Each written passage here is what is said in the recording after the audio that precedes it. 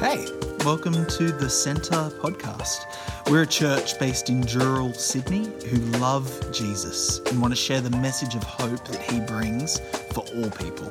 We pray that you're blessed by this word and that it reveals God's love for you in a new way. Enjoy. All right, welcome to another week of Banter. It's your boys, Mitch and Murray. Here we're actually doing a little bit of an early banter this week because Mitch, you guys are having a much deserved break this week after today. Three-day holiday. A 3-day holiday. Yeah. Nice one. Very nice. Where are you guys going? Just going up to Nelson Bay. So Mate. yeah, my parents own a little unit up there. So good. Yeah. Look, I don't want you to give away any of the local hot spots. I'm always a fan of Fingal Bay. That's where I sort of spent a lot of childhood. Yep. What's your go-to beach around Nelson Bay? We just go to Little Beach because it's like a 2-minute walk from the unit. Gorgeous. So yeah, so that's what, and because it's really safe for kids. Yeah. There's no waves or really deep parts. Yes. So yeah. Because to go the other side, which I can't think of its name right now. I just the other side of Little Beach. Is there something called Soldiers Point? Is that a place? No, never mind. Yeah, and it's quite it's like the waves are okay for adults, but little kids get knocked over, and you're like, Yeah. So. Prefer not to play David Hasselhoff with your kids. Yeah, you're constantly just Little Beach. It's just the biggest waves come when a boat goes past. So good. Do you guys have any traditions when you're away on holidays that you decide to do? Look, not really. We're pretty boring, particularly because we've been going up to the unit. This will be... Yeah, we go up every 6 months. So I usually go June, December. Usually just... Because we've had kids, I usually just hang out at the beach. Yeah. Go get some food. Go to the beach. I go to the beach a few times. Yeah. Maybe go for a walk. So a few times my parents have been there, so... Nice. We went out for dinner last year for Rachel's birthday because my parents were there. But, yeah, this year it's just... the 4 of us. So. Just the 4 Oh, plus the dog. It's a dog-friendly unit. So, honey's coming along. Yeah. All right. That's one of the appeals of the unit. So good. So summertime, it's hilarious because there's dogs just everywhere. Well, there's little spoodles and little little dogs yes, the family-friendly dogs. Yeah, so good. Yeah, no, when I used to go to Nelson Bay as a kid, I used to always go to Baskin Robbins because Baskin Robbins was less. I don't know, there just weren't as many when I was 12 years old. And I just I remember the smell of those waffle cones being made. It was for me, that smell, that sickly sweet now smell of waffle cones being made at Baskin Robbins. That's that's summer holidays for me. And one year they had a Christmas cherry flavour that they've never done again. And it was my favourite flavour ever. There you go. I'm sure I've romanticised it in my head Christmas now. cherry sounds awful. Oh, I love cherry. You're not a cherry fan? I like cherries, but I don't like cherry flavour. Oh, man, it's my favourite. I love the fake cherry. It's the best. Yeah. So each their own, man. That's it. Each to our own personality. Yeah. That's it. Nice segue there. So we were kind of going through this shape series, the sowing the seeds, and we're up to personality. Yes. And you sort of, I think from the outset, really recognize that personality is something that is somewhat innate. Yeah. The personality, to a degree, is something which cannot be changed.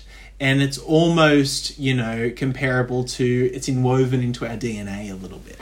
Yeah. So I guess there's like I said on Sunday, there's heaps of different personality tests out there. I don't need to go into that. That's what Google's for. But yeah, I did this ministry personality test thing once, and it was interesting. It had your natural strengths and your adapted strengths. And so one of them was I had this +8 on adapted strength. I can't remember what it was, but the point is, you're naturally here, but when you need to be, you can be all the way out here. Yeah, right. So I think it was actually our organisation. Naturally, I'm not organised, but if I need to, I can be super organised. That's really interesting. I guess some of the stuff I was reading last week is that it's this idea that in a situational environment, you might be forced to say be an early riser or be organised or whatever it is, or be super extroverted. But when you're in your natural state, you're going to revert back to that. Sure. And so that quiz I did, it was really helpful because I did it when COVID hit. A lot of people retreated to their natural state because they're like, freaking out. And that's, I said, was one of the interesting things about just being aware of your personality in like that leadership context. What it was for is like, okay, so if you're naturally introverted and like COVID's hit, you're going to have to be aware of that suddenly, you might be able to adapt this in a normal situation, but that was sort of the point, was to be aware of where you are naturally and what you can adapt. Yeah. And then not to be ashamed, there's no like right personality. Yeah. No right or wrong. Yeah, definitely. And I think that like it's fascinating regardless of, whether it's like an Enneagram or a Myers-Briggs or, the DISC, there's so many different ones. I'm sure there's 1,000 others I haven't mentioned. There really is this recognition, irrespective of which one you're sort of, using to identify your personality. You have strengths and you have weaknesses. And it is an interesting thing that they are somewhat inherent and they are somewhat unavoidable. Yeah. That we're not Jesus, right? No one is perfect at a fully, rounded thing. So I suppose in that it's really valuable to not just recognize what your strengths are, but recognize what your weaknesses are and not be maybe overextending yourself. But then you're saying this adaptability, which is fascinating. Yeah, and so I guess that's where emotional intelligence ties in, is that, say like you have anger issues, like it's just in almost in your DNA.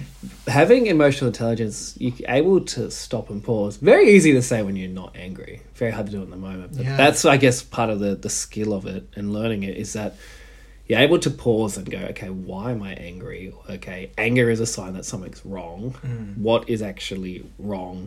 Is it danger? Is it? And so it's becoming more in tune with how you are feeling. So, Henry Weinsinger, he's a psychologist that works with mostly corporate land. He, in one of his lectures or books, I can't remember where it was from, but he said when he first started, he contacted this company, goes, would you like anger management? Why would we want that? And he called up later and says, I'd like to run some sessions on emotional intelligence. I go, ooh, emotional intelligence. Yeah, I'd be interested in that. He says the bulk of emotional intelligence is often just dealing with people's anger. So, like even that, reframing something can change how you outlook. Yeah. And it's interesting. I think it's maybe something that we've mentioned on BANTER before, but the anger iceberg, which this idea that what we see on the surface of the water is anger, but underneath usually there's something else that's fueling it, whether it's sadness or insecurity or feeling rejected or like whatever it is. So I think that anger ends up being the manifestation of many other things not being healthily worked through and addressed, right? If we go back to Star Wars, it's fear. Here we did. Yoda. What are we in? About 10 minutes in, we've already got a Star Wars reference. And so I guess like the whole idea of tying with shape is that a number of Bible commentators have recognised that emotional intelligence has a lot of similarities to wisdom, so chokhmah. And got to really clear your throat out of that and so it's interesting, and it's one of the things I find fascinating is when you read secular authors who are talking about biblical principles without the Bible, without God. It's like, this is just what the Bible teaches, and it's kind of like you've come up with this maybe in more modern jargon and with, say, more like research behind it, but this is essentially what Proverbs talks about. Proverbs talks a lot about, say, if we just go with anger, about let's go here. This is some of the verses I read yesterday. Proverbs 17:14. The beginning of strife is like letting out water. So quit before the quarrel breaks out. It's an honor for a man to keep aloof from strife, but every fool will be quarreling. It's a fool gives vent to his spirit, but a wise man quietly holds it back. There's showing restraint, self-control. That's emotional intelligence. It's actually being aware of.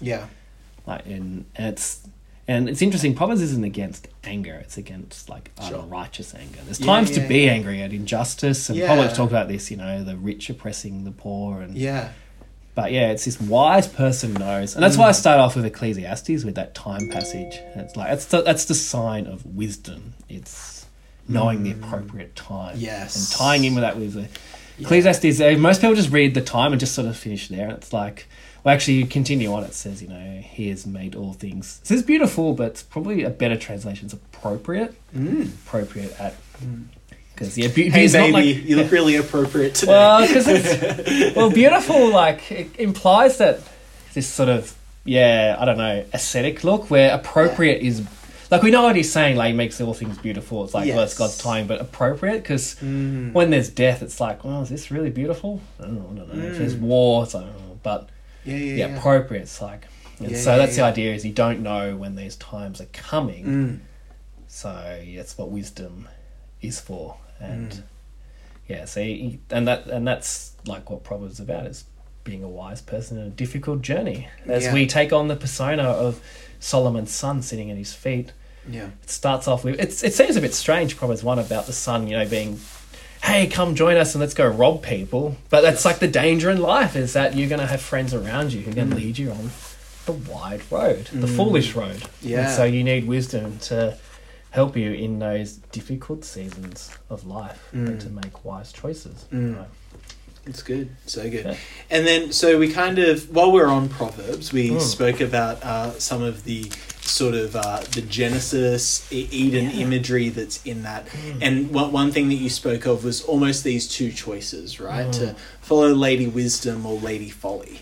And I love the imagery that Proverbs gives that, Lady Folly does maybe seem more... I don't want to use the word beautiful, but maybe more seductive, more attractive, sort of, and I think seductive is a good word. Well, and like, so it's interesting with that whole appropriate, beautiful thing, because definitely the Proverbs 31 at the end, the sort of, the righteous woman is definitely not lauded for her beauty, right? No, and it's, and well, I guess that's part of it, beauty is more in Proverbs about righteous behaviour. The Bible has an interesting relationship with physical beauty. Like Esther is almost celebrated for her physical beauty. It's Joseph. He is very beautiful, like his mother, Rachel. But then Rachel's beauty is not an asset to her. She might be beautiful, but she's the... Ironically, it's Leah who's got the weak eyes, and whatever that means in Genesis, like, it's a little bit like, okay, so she wasn't as beautiful as her sister, she maybe but had a lazy eye. That's sort of like, there's a lot of debate about that. The point is, she's not as beautiful as her sister, but she's the one that, well, she's part of the genealogy of Jesus, like tribe of Judah, and shows a little bit more faith than like Rachel. Not so much. Anyway, we're going a little bit off topic, but I think it's all about wisdom, right? It's all coming back to this idea of what does true wisdom look like. And I think so one thing, while we're still staying in Proverbs just for now, you brought up this idea, and I am kind of jumping quite a bit forward in your sermon, but we're here, so let's talk about it. You spoke about this really interesting hypothetical. I don't know if there was a specific scholar or author who you attributed this idea to. But it was the idea that God, in the beginning, as I would assume everyone listening to this podcast knows, gave sort of Adam and Eve two options, right? Like, live in the garden, enjoy the tree of life, or rebel against me and eat from the tree of the knowledge of good and evil. And you hypothesized or put forward this hypothesis that if Adam and Eve hadn't listened to the serpent, had actually ruled and subdued and kicked the serpent out of the garden, that then God would have actually allowed them to eat from the tree of knowledge of good and evil. That sort of, for me, that threw me for a bit of a six. So I'd love to hear you unpack that and just, so I've got that article here from one scholar, William Wilder. It's Illumination in Investiture. It's a journal article from 2006. So he's one of the many guys I sort of found suggested this idea. So good and evil, it's what's known as a merism. So it's like the accumulation of all knowledge. So, and in Deuteronomy 31:9, I think it is, top of my head, Moses says about the children, they don't know the knowledge between good and evil. So it's what children don't have knowledge, and it's the responsibility of parents. And that's why Moses is reiterating the law. It's your role to make sure that kids know good and evil. Isaiah 7, when King Ahaz is talking to him about the whole Emmanuel sign, he goes, before the child knows difference between good and evil, the kings that you're worried about will no longer be a threat to you. And so it's this idea that children don't know what good and evil are. And so Wilder, and he's one of a few people, I think John Walton's another, and a few other scholars that suggest that, like, well, say Solomon gets, like, he gets the knowledge of good and evil, and that probably, and look, these are all just theories that if they had, that they would have been able to eat from it. And so, like from a biblical theological perspective, you trace scripture, like as Christians, we have the Holy Spirit living within us. And like Paul says, Jesus is the embodiment of wisdom. In Proverbs 8, Lady Wisdom is, it gets really tricky, Lady Wisdom, because it's like, it's almost like she's this created entity, but anyway, it seems to, like, it's a way to personify God's wisdom that was used to create the world, and Jesus is identified that way, not as a created being, but as the eternal Son of God, the Word. And in Colossians and Corinthians, where Paul talks about Jesus' wisdom, it seems to be he's alluding to this idea of Proverbs 8, and that Jesus is the embodiment of wisdom. And so that wisdom, that's divine wisdom, which has been obviously Jesus holds that, but the Spirit living within us, that gives us access to what James says, isn't it? And you're lacking wisdom. So it's a really interesting theory. And again, these are all just theories. It's like the whole idea of Eden. Like Walton, he'll talk about how if they hadn't sinned, Eden would have spread its borders. Again, we're just sort of, here's a hypothesis because we don't actually know, but it is an interesting idea, just some of these little connections with this language of, children not knowing good and evil, Adam and Eve sort of wanting to be like God, knowing good and evil, and would God have given access to that afterwards. So, because the tree of knowledge of good and evil doesn't come up again in Scripture. It's not there at the end of Revelation. The tree of life is. But not the tree of the knowledge of good and evil. So, it is quite interesting. So I do have his article somewhere. I read it a while back. I'd have to reread it properly to get it. But that's sort of that idea, if it comes from there. So Solomon's sort of like he's taking on this new Adam figure, this Adam role. And so early in his reign, even the list of animals that he quotes from, it's like even like the same order as in Genesis, how it's listed. And there's just all these like things where like it's like Israel's presented as sort of a new Adam, new Eden. And all that language of every man under his fig and vine, which is a sign of wealth. It's like that's Eden language. It's this idea. But then obviously we know how it ends with Solomon. So even the wisest king in the world. I guess that's one of the questions that the Old Testament is sort of, I guess, subtly showing throughout, is that even we have this promise to David, he's going to have a son. Oh, is it going to be Solomon? No. Is it going to be the next one? No. Like the deck definitely feels stacked in Solomon's favour. You're like, how could it go wrong? Like everything is going up, coming up Solomon.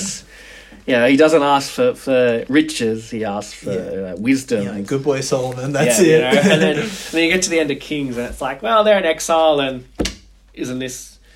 And so, and then you read, because particularly in the original order of the Hebrew Bible, all the narratives are together. So it ends with what we call 2 Kings, then you read Isaiah. And Isaiah is almost like a prophetic commentary on the narrative you just read. So this is how exile, but it's not the end because there's a future hope. There's going to be a future son of David. And so, and Jesus is the embodiment of Solomon's wisdom. What did it say there? Solomon, I quoted it yesterday. 3,000 proverbs, 1,005 songs. Oh, it's just 1,005. Couldn't have just rounded it down to 1,000. He spoke about plant life, yada yada yada. Spoke about animals, birds, reptiles, and fish. And then Jesus with the proverbs that Jesus, that's sort of he's like embodying that Solomon's wisdom. So Solomon is sort of at multiple points. Would you say it's fair? set up as this archetypal figure that maybe we should be striving towards in moments where he's like really flourishing in his wisdom and really sort of bringing the kingdom of God, the kingdom of Judah, really seeing it grow and burgeon into something which is powerful and is not just blessing him but being a blessing to the nations. Like we see all this stuff. But we kind of, you mentioned this idea that he is set up as this Adam-like figure of having knowledge about plants and animals and stuff. Do we take that purely as, oh, hey, that's just sort of a reference back, that's sort of just taking on the old imagery to tie into this new? Or is there, even now today, within trying to be, new atoms, within trying to be this, new creation, is there a missed value in having a deeper connection with nature, with plants, with animals? Is it just a sign and a metaphor of being a new atom, or is it something that literally we should still have some form of connection to? Well, it's not in the Bible, but it's what the Celtic Church, I think it's St. Patrick said, to know the Creator, you must know the creation. And then that's essentially what wisdom literature does. Sure. Go to the... I had this Irish lecturer at college, he'd be like, go to the Antja Sluggard. And he preached for that once, and every time I read that, the idea is what Proverbs does is it gives you examples just from nature. Sure.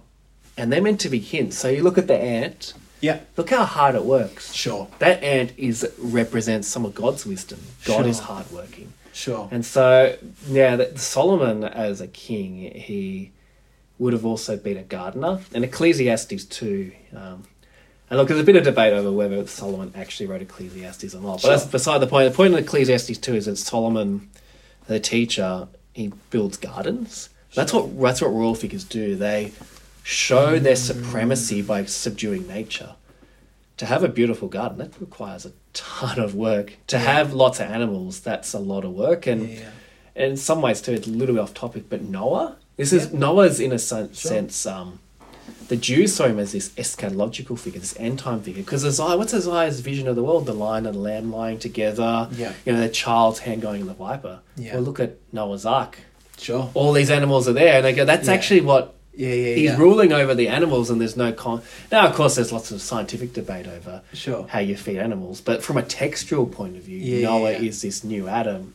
But they also that the rabbis recognize he's sort of an archetype of what the end times will look like. All the animals living in harmony. Yeah.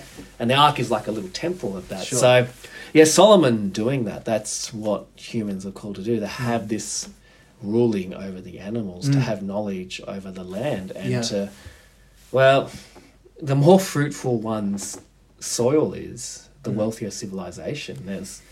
There's a doco I watched, it was on Netflix, about the soil, the bedrock of civilization. Like, if you want to have a good society, your soil's got to be healthy, because you've got to produce food. And so that's even tied in with a lot of Deuteronomy, the covenant blessings and curses. It's like, hey, if you remain obedient, your soil's going to be good, your harvest is going to produce well, there's not going to be pestilence. The opposite happens, it's a disaster. And so whenever there's mice plagues or anything like that, it brings disaster on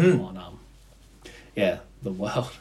And then I think that, like, with all of that, what does then that mean for us today in the way that we engage with nature? So say for me, I'm living in a 2-bedroom apartment in North Kellyville with pebbles in the as a backyard.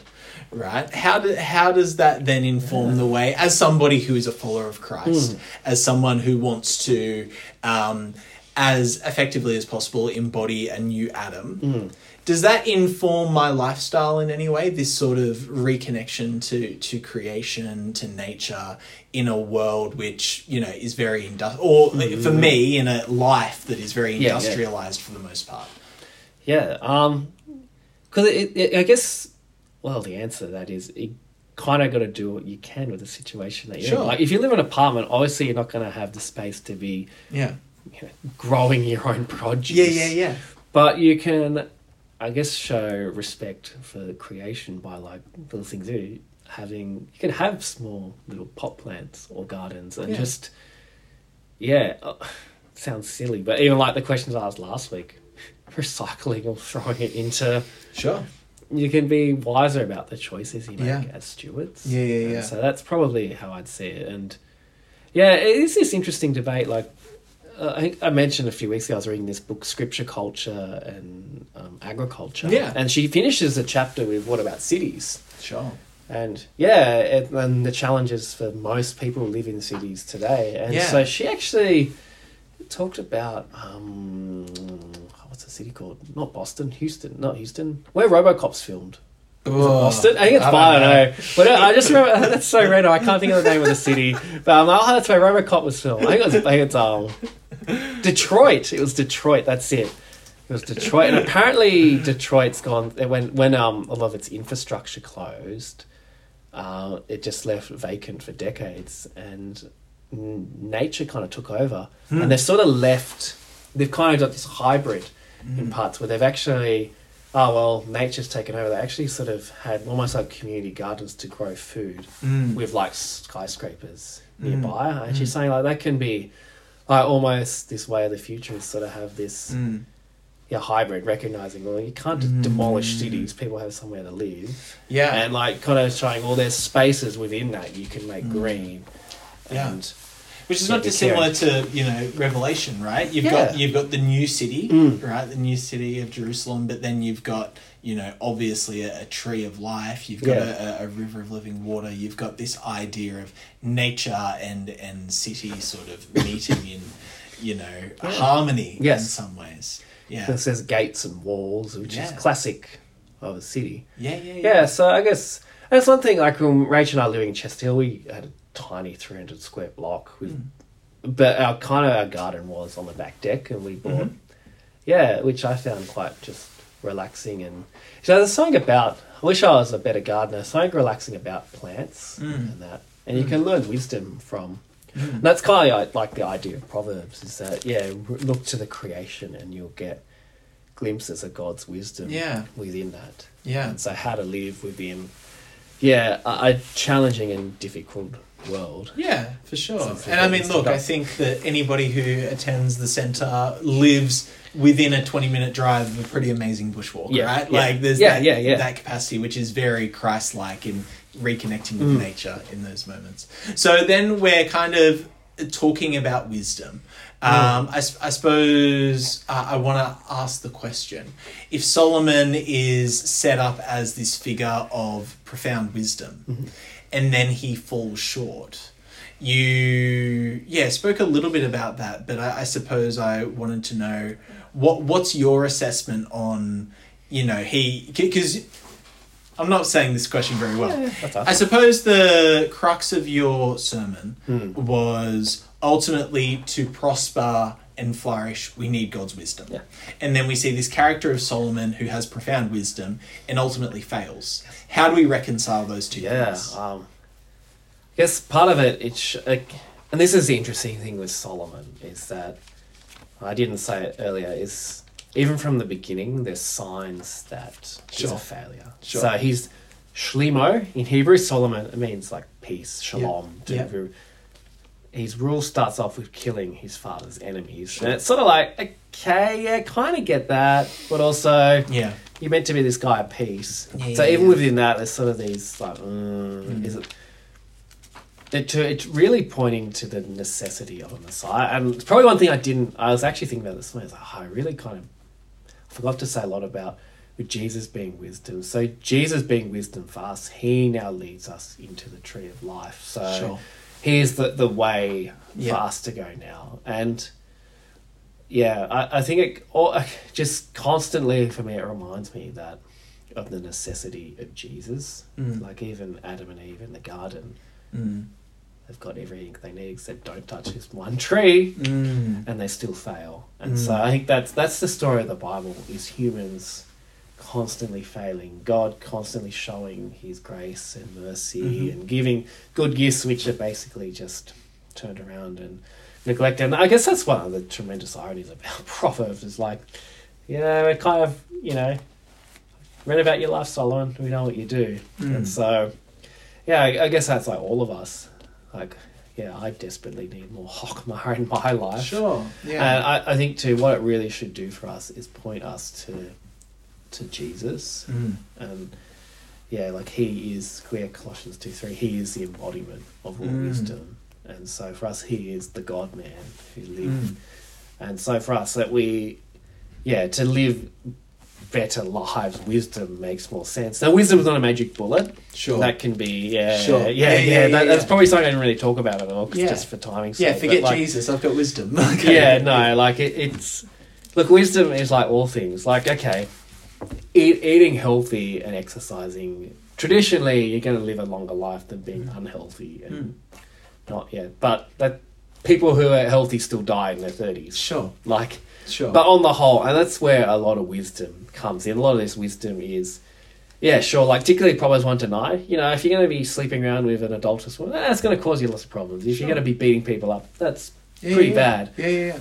But, it's not, like I said, the force field against all the problems of life.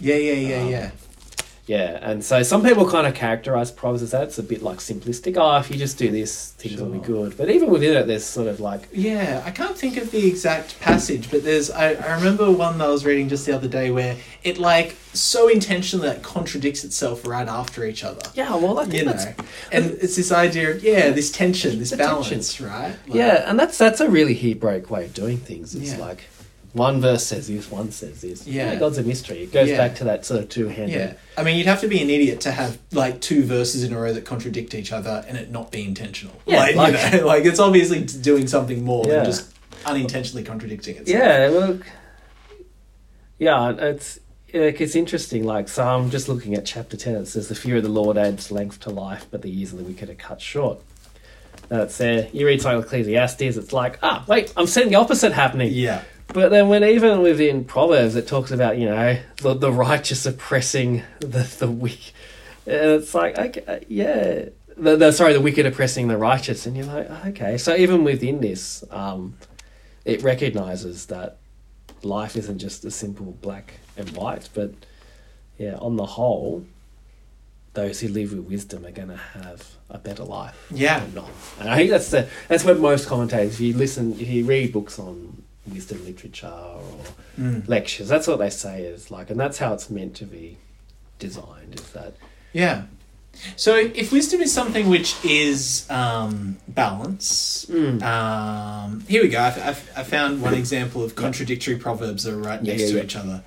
So Proverbs 26:4 is, do not answer a fool according to his folly, or you yourself will become just like him. And then literally the next verse says, answer a fool according to his folly, or he will be wise in his own eyes. Yeah. So it's this idea, it's well, hold on, do you answer a fool and vindicate him, or do you not answer him because you just, don't justify him with an answer? But sorry, anyway, I think the thing that I was kind of intrigued by is, we've been talking a lot about wisdom and Hokmah. Yep. How would you, in a soundbite, define wisdom?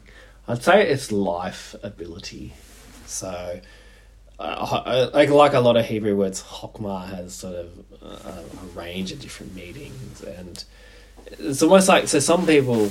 I found one definition that's quite helpful. It's like possessing a skill, like being a blacksmith or a stonemason or a builder. So it's these skills for life, and so you call it life skills, with the end result to be able to live as a just and righteous person. So it's this... It's cool. Yeah, and so that's what I call it, is skills, which is why I think it's like emotional intelligence, because emotional intelligence is about having skills to live well. You hear it all the time. People go, "Oh, this person is so smart, but they're lazy." It's it doesn't matter how smart you are if you're lazy, or you can be intellectually not that bright, but if you've got good EI and good social skills, you're going to do better in life. Totally. Yeah, and that's what this is. It's about a life skill under God. So that would be sort of my little... Where did I get that quote from? I don't know, some journal article. Christine Yoder, wisdom is a tree of life. There you go. Thanks, Yoda. Yeah. So in all this, do you think that in a secular world we can almost make wisdom, it become idolatry in the way that we idolize wisdom. Yeah, and so how you avoid that is you go back to the fear of the Lord. Sure. And so that's why it comes up. It's not even just Proverbs, Ecclesiastes. It ends that way. Even in Psalms, it's that. Job is sort of this this reverenceful God. And so that's in verse 7. The fear of the Lord is the beginning of knowledge, but fools despise wisdom and instruction. And you jump over to chapter 9. Where is it?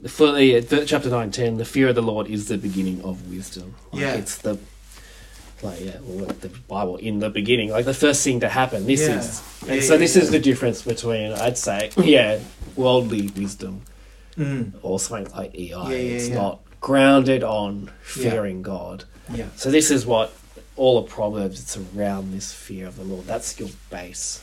Sure. You build upon this, not just I'm going to have my life skills to become healthier, wealthier, and wiser. It's so you live as, for sure, a better Israelite, and that's always what we go back to, that image of, hey, we're like Solomon's son sitting at his feet, being a good Israelite, listening there, and it's the same with Job, because Job's another wisdom book. Sure, where guess too, how many friends are there? There's 4 of them, so we're like the 5th friend, sitting there, learning from Job and his friends, and then Ecclesiastes, because Kohelet just means like qual, gatherer, assembly, teacher. So we are one of the assembled, listening to the teacher. Then there's debate about Song of Songs, whether or not. But definitely those 3 books: Job, Proverbs. So Job, Proverbs, and Ecclesiastes, definitely wisdom literature.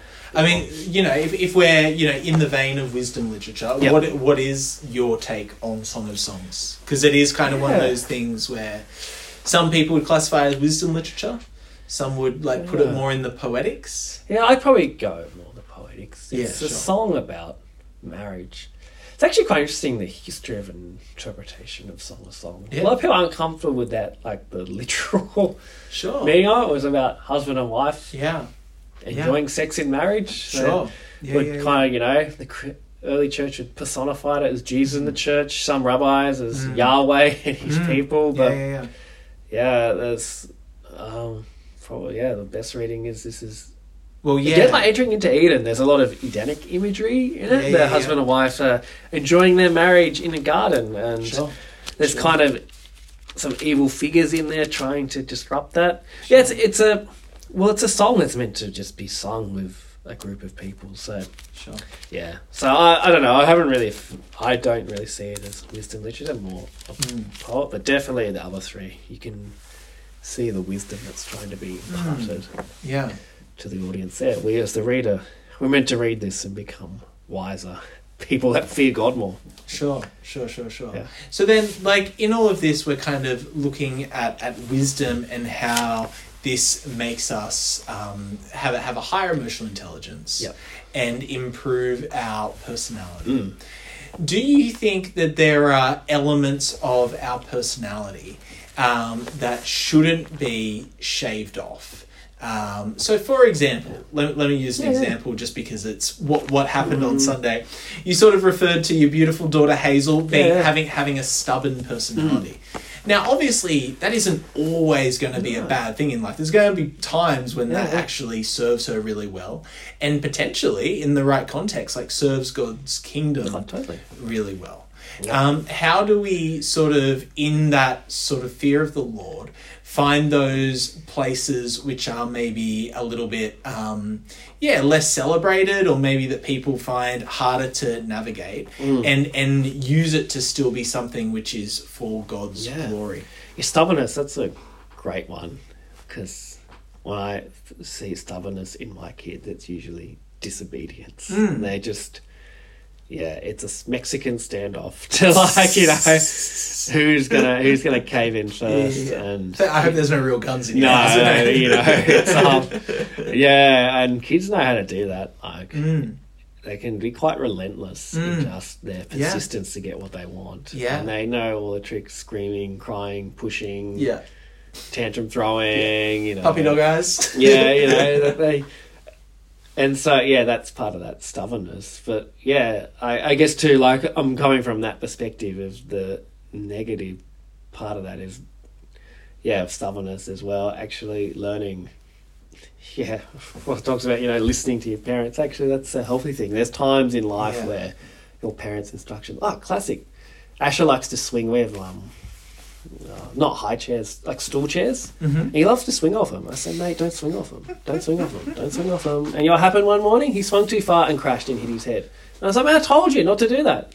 I was a little bit nicer than that. Sure. They've both done it. Both Hazel and Asher have both swung on those chairs and fallen. They're Yeah. lucky not to break their necks. And it's funny, then afterwards, that's sort of over, they start doing it again. I was like, and that's sort of this, hey, this is part of that. That's just, most kids like that. There's this is part of learning. Yeah, sure, your personality may be stubborn and defiant. That can be helpful, but there's times where you need to be able to curve that. Sure. And that's what wisdom's about. Hey, listen, my sons, to a father's instructions. Pay attention and gain understanding. So I'm trying to teach you kids is... So good. And I think that it is definitely something that, I, coming back to again and again, so much of life is much more easy to navigate, is much more joyful and, I suppose, pleasant when you address situations with wisdom of God. Yeah. I think ultimately it is something that I think we can live in a day and age of trust your gut. And it's like, cool. I'm not disregarding it, but ultimately, that is somewhat contradictory to this idea of the wisdom of God and really being filled with that and I suppose going to the tree of life rather than the tree of knowledge of good and evil, trying to take that autonomy into our own hands, which it kind of is so easy to want to do. Yeah, I guess that's when I say, trust in the Lord your God, all your ways acknowledge him, he will direct. Lean not on your own understanding. That's part of it. So good. Well, we did it. We got through personality. We did. I think that for those who haven't sort of spent some time in wisdom literature, I will just do a quick plug. There's a great series that Bible Project did on wisdom literature. It's very beautifully illustrated and sort of explores those three wisdom books of Ecclesiastes, Proverbs, and Job. You can kind of watch them in any order. I think they do have an order, but you can watch them. And they have one on Lady Wisdom too. On Lady Wisdom. Yeah, on Proverbs 8, which is quite good. Yeah. So definitely I would say that if wisdom literature is feeling a bit intimidating for you to explore, I would start there and then maybe jump in and explore some. Yeah. I love wisdom. Ecclesiastes is my favourite book. Ecclesiastes, favourite book. There you go. That's high recommendation from your pastor right there. I had these grand plans to write a book about Ecclesiastes, but I wrote a chapter of it. We're in hospital. You're still young, Mitch. There's still plenty of time. Sitting there for 4 years. Still plenty of time. You can come back to it, I'm sure. So Murray, next week, what are we doing? Yeah, we're finishing off the acronym. The acronym? Acronym. Yeah. I always get anagram and acronym mixed up. So it's definitely not an anagram, it's an acronym. So we're going to E, which is experiences. I'm really looking forward to that. Gonna be looking a little bit at the story of King David. Gonna be looking a little bit at some personal sort of anecdotes from my own life. And ultimately, how God is a sustainable chef. He uses... Sustainable chef. Nose to tail kind of cooking. He uses the whole pig. And which is very un-Jewish, but this idea that God doesn't waste anything and that our experiences are all cumulative to the greater good. Maybe even throwing a little bit of Genesis 50 in there, but who knows? Just a bit of Genesis 50. All things for good. But so that's the plan, and then we are finished with the sowing the seeds. So and then we have our break, don't we? Some little freebies in there, which are going to be great. Going to be hearing from some other people, which will be great. Be looking forward to getting them in for banter as well. So it should be good. All right, thanks, Muzz. Yeah, looking forward to this Sunday. See you then, guys. See you, mate. Thanks so much for joining us. Don't forget to rate, and subscribe to help others discover this channel. Check out the description if you want to find out more or get in touch with us at the Centre Dural. But in the meantime, praying for God's hand over you as you continue to step into everything Jesus has in store for your life. Be blessed.